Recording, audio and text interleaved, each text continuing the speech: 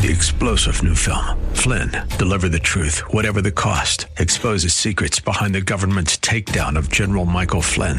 Flynn knew what the intel world had been up to. He ordered the first audit of the use of contractors. This set off alarm bells. He told the truth. He was the most dangerous person for Donald Trump to hire. They had to get rid of Flynn. Flynn, Deliver the Truth, Whatever the Cost. Available now. Watch it today. Go to salemnow.com. salemnow.com.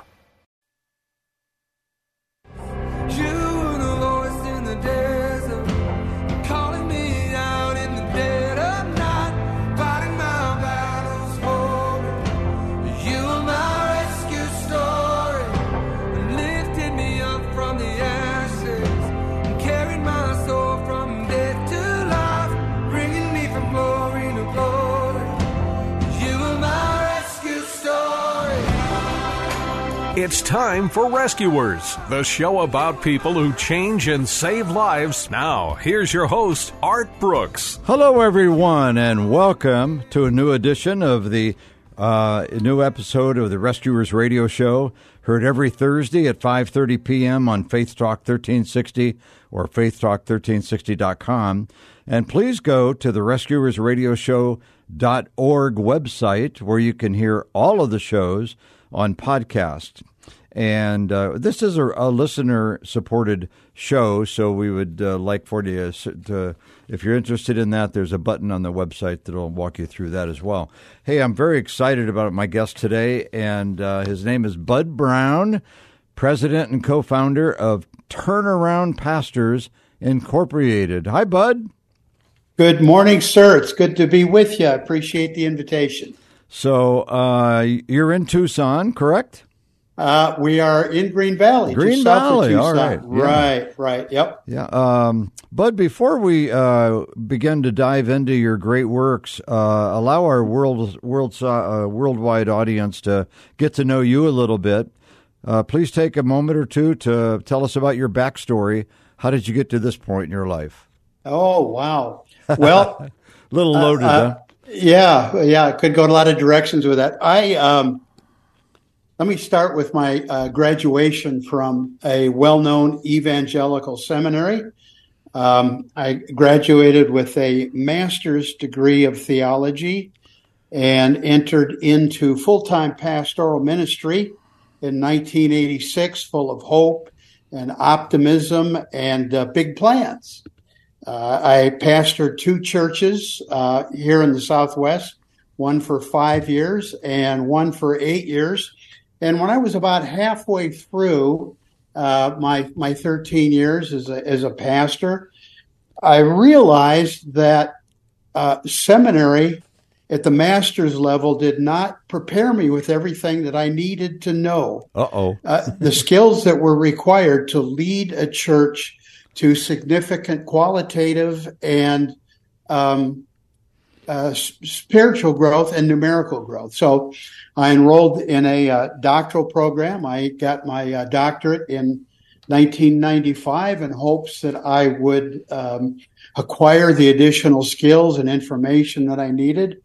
But sad to say that I at the end of 13 years of moderate growth in these churches, I came to the realization that seminary does not prepare pastors with what they need to lead churches into meaningful growth and new life.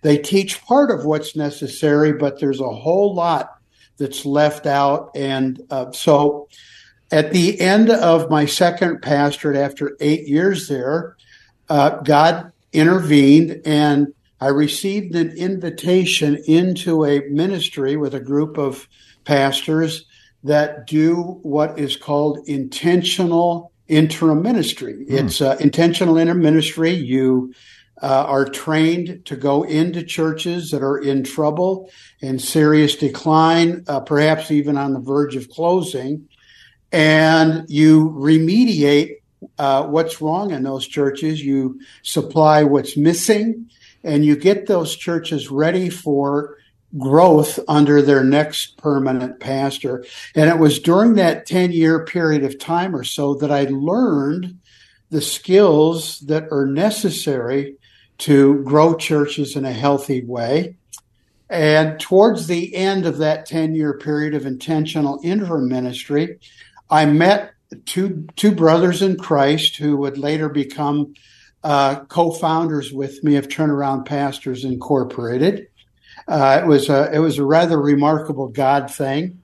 One of my colleagues had done his doctoral work at Talbot Seminary and had done research into the characteristics or the traits that distinguish pastors that seem to be skilled in leading churches to growth, and what separates them from pastors that don't seem to have those abilities. So I suggested that we take his work and we reproduce it using a statistically valid and reliable sociometric instrument so that we would have firm, valid, scientifically reliable data. So I would assume that in your search for this and once it's taking place, the pandemic probably didn't help out the situation at all, right? Well, the research period of time, we're back in 2010, 2012, 2013. Yeah. Okay. So, but it was out of that research that we developed our training and our mentoring programs. And ever since then, we've been in the business of working with pastors of churches that are on plateau and helping them learn the skills, what needs to be done, and teaching them how to do it to bring new life to these churches. Yeah. So that's kind of the backstory. That's you're not running in trying to save the church. You're trying to save the pastors to reorganize and go down a better route, right? Absolutely.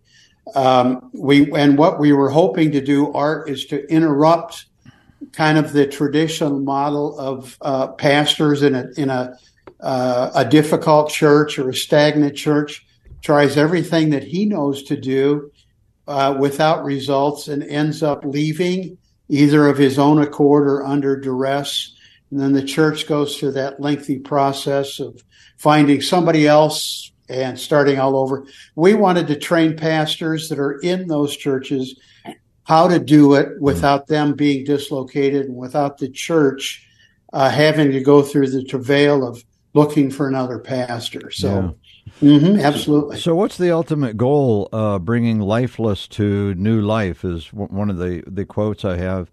Biblical prayers to resurrect the lifeless church. Oh, well, that what we discovered is that there are three essential components that are necessary to bring life and vital growth to a stagnant or declining church.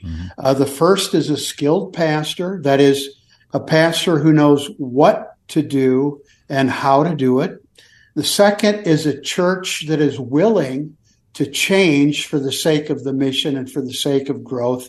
And the third, of course, is the blessings of God, which we always depend upon. Amen. And the book, Lifeless to New Life, is written to address that second problem. What does a pastor do when a congregation is unwilling to embrace change for the sake of Jesus' mission, even for the sake of keeping the doors open? So it introduces the biblical prayers that the Apostle Paul expressed in his letters that he prayed himself, that were actually kind of the foundational the basis on which Paul approached his ministry, continually praying that God would open doors, that he would give opportunities to speak, that he would give wise words, and that he would give boldness. And what I have learned in my own life and in the lives of pastors that I have trained to implement a program based on these prayers that I lay out in the book, is that more often than not, when people pray and ask God to open doors and give them wise words and to take away the fear of evangelism, God answers And in the course of that, he changes those hard and unwilling hearts. He softens them so that the people are open to doing the things that need to be done to bring life to these churches that are on plateau or in decline. Sure. So, so how do you identify churches in need of your services and the mentoring process? And are also, do you do denominational or none? Well, the first part of the question, or the first question, about 80% of the churches in America are on plateau or in decline. Wow. So That's finding those churches is not difficult. And pastors themselves in these churches very oftentimes are bewildered and befuddled as to what to do. So, finding people that need this kind of help is not terribly difficult.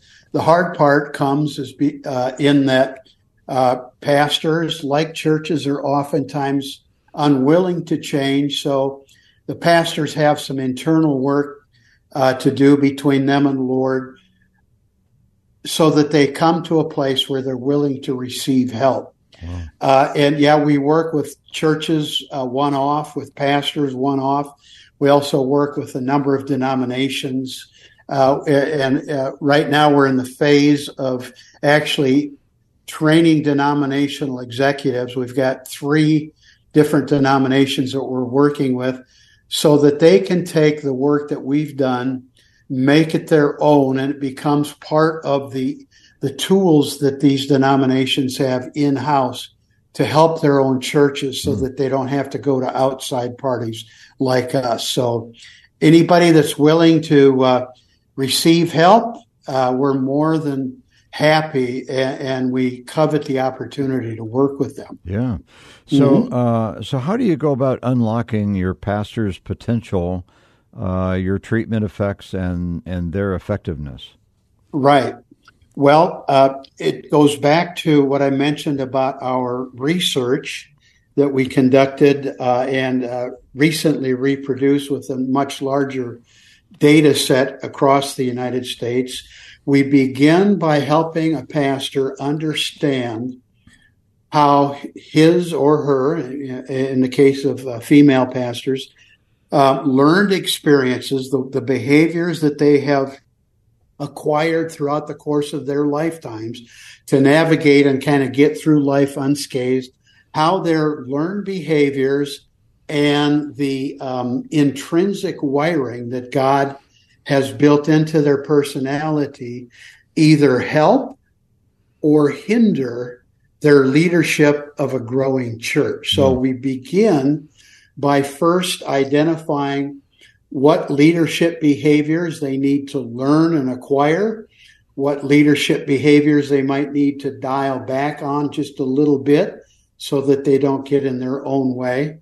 And then help them to understand what are those intrinsic God-given needs that are hardwired into them that can be brought to bear on the issue of leading the church to grow. So it begins with a basic assessment of who is the pastor, how does the pastor navigate personal and social relationships, and what are those deep-seated needs that oftentimes go unrecognized? How do we help those deep-seated needs come to the surface and become strengths rather than hindrances? So that's where we start. Well, and along that same line, what kind of, I'm sure there's a lot of potential problems and also different characteristics that may be obstacles to the work you want to do. Right. What give us some examples of what that might look like. Sure. Well, I'll give you 2 examples.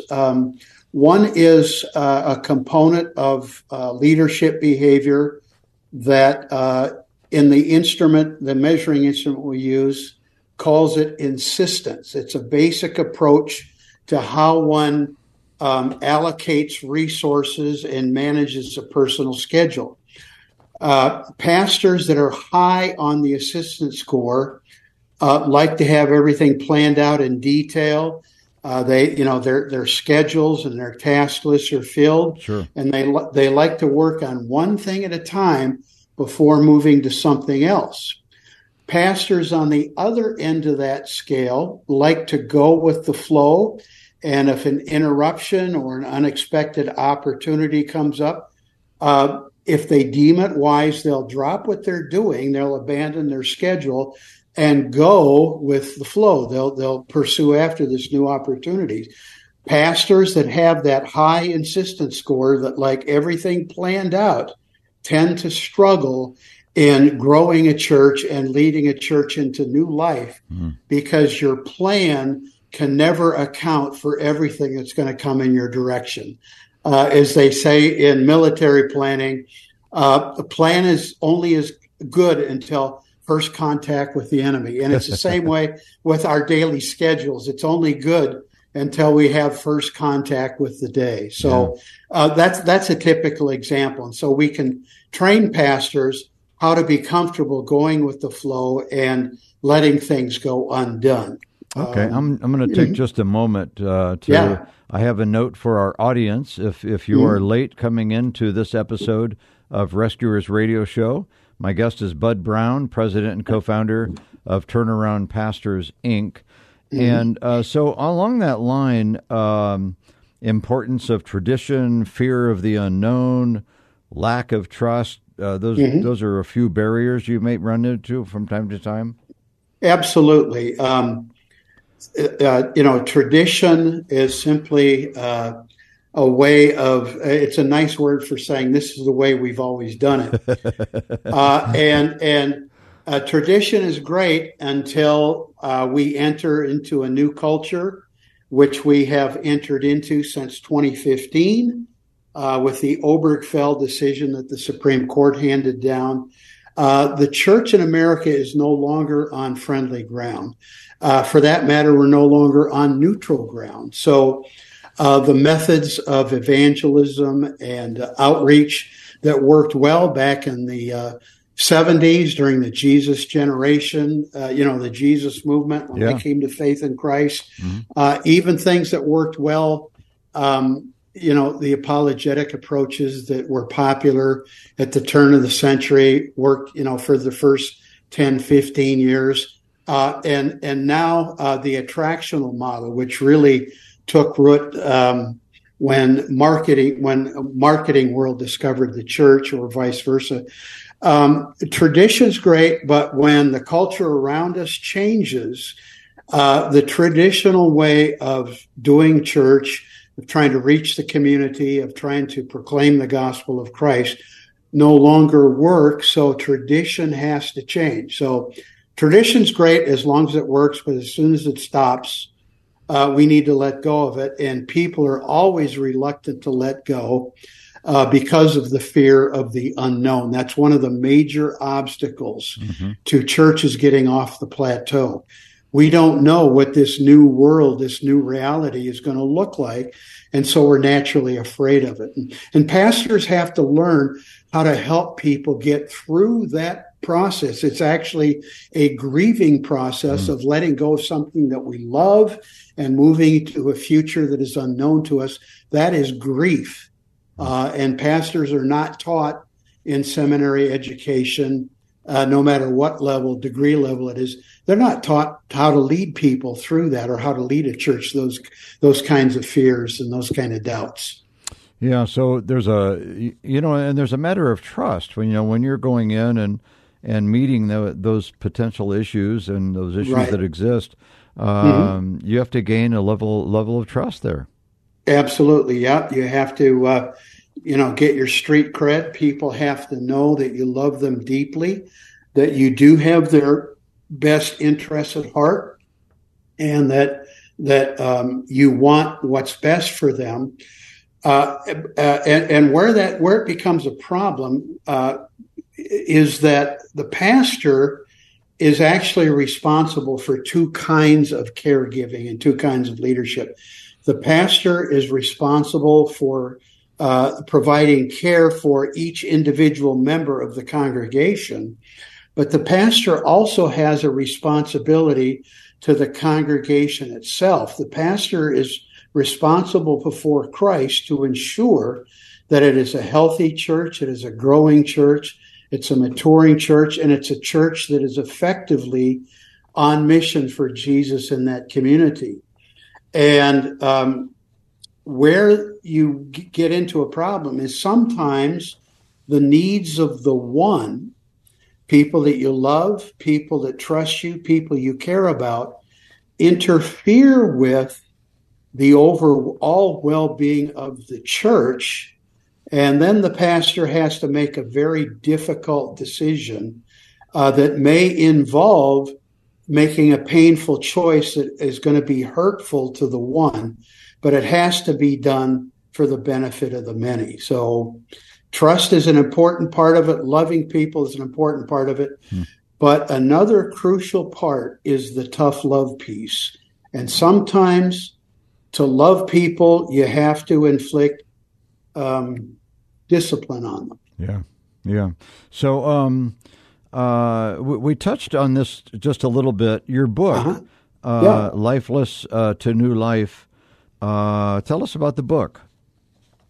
Well, the book grew out of my own personal experiences. I, as a pastor, always for 13, 14 years, lived a fairly siloed life.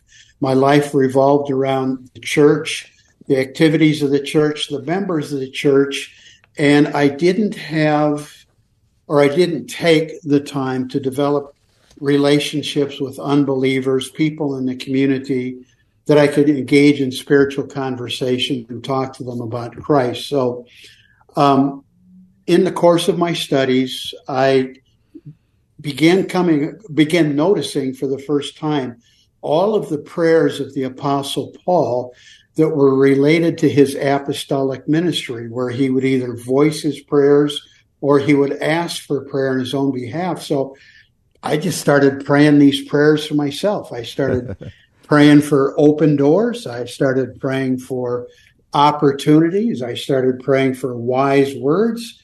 I started praying that God would use me to reach people.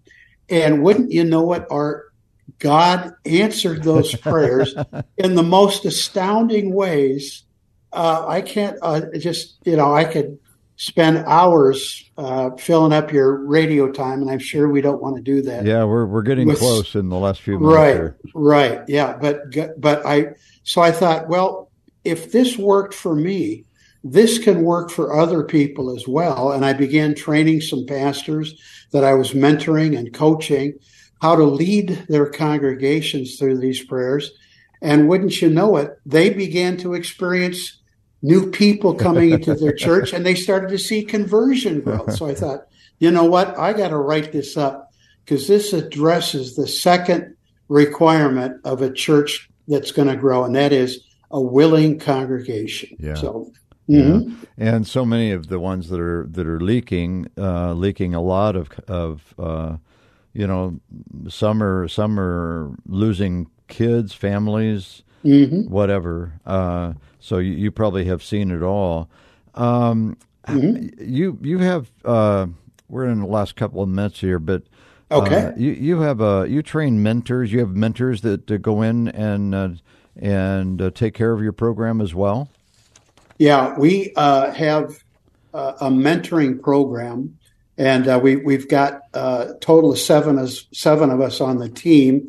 The four guys that weren't co-founders, we're training them how to mentor pastors in these skills, come alongside the pastors on a one-on-one basis, and help them learn what they need to know to grow the church and how to do those things, which is really what's unique about us. We don't just tell them what to do, but we help them in learning how to do it in ways that fit them as individual pastors, rather than expecting them to become something they're not. So that's a major piece of what we do. Absolutely.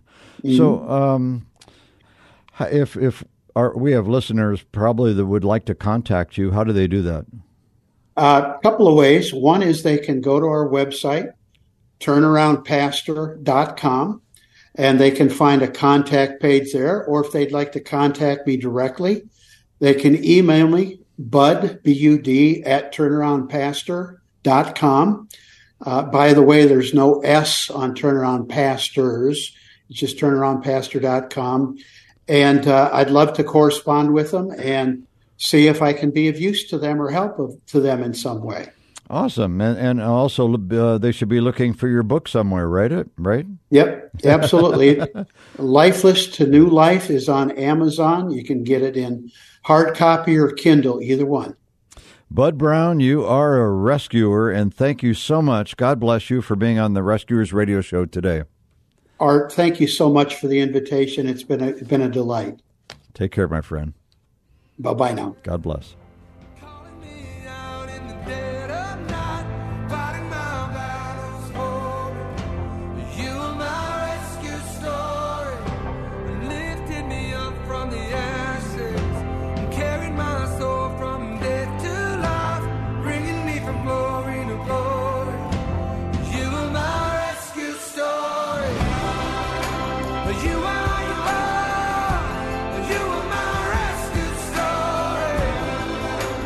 Rescuers, Thursdays at 5:30 Arizona time on Faith Talk 1360 KPXQ AM.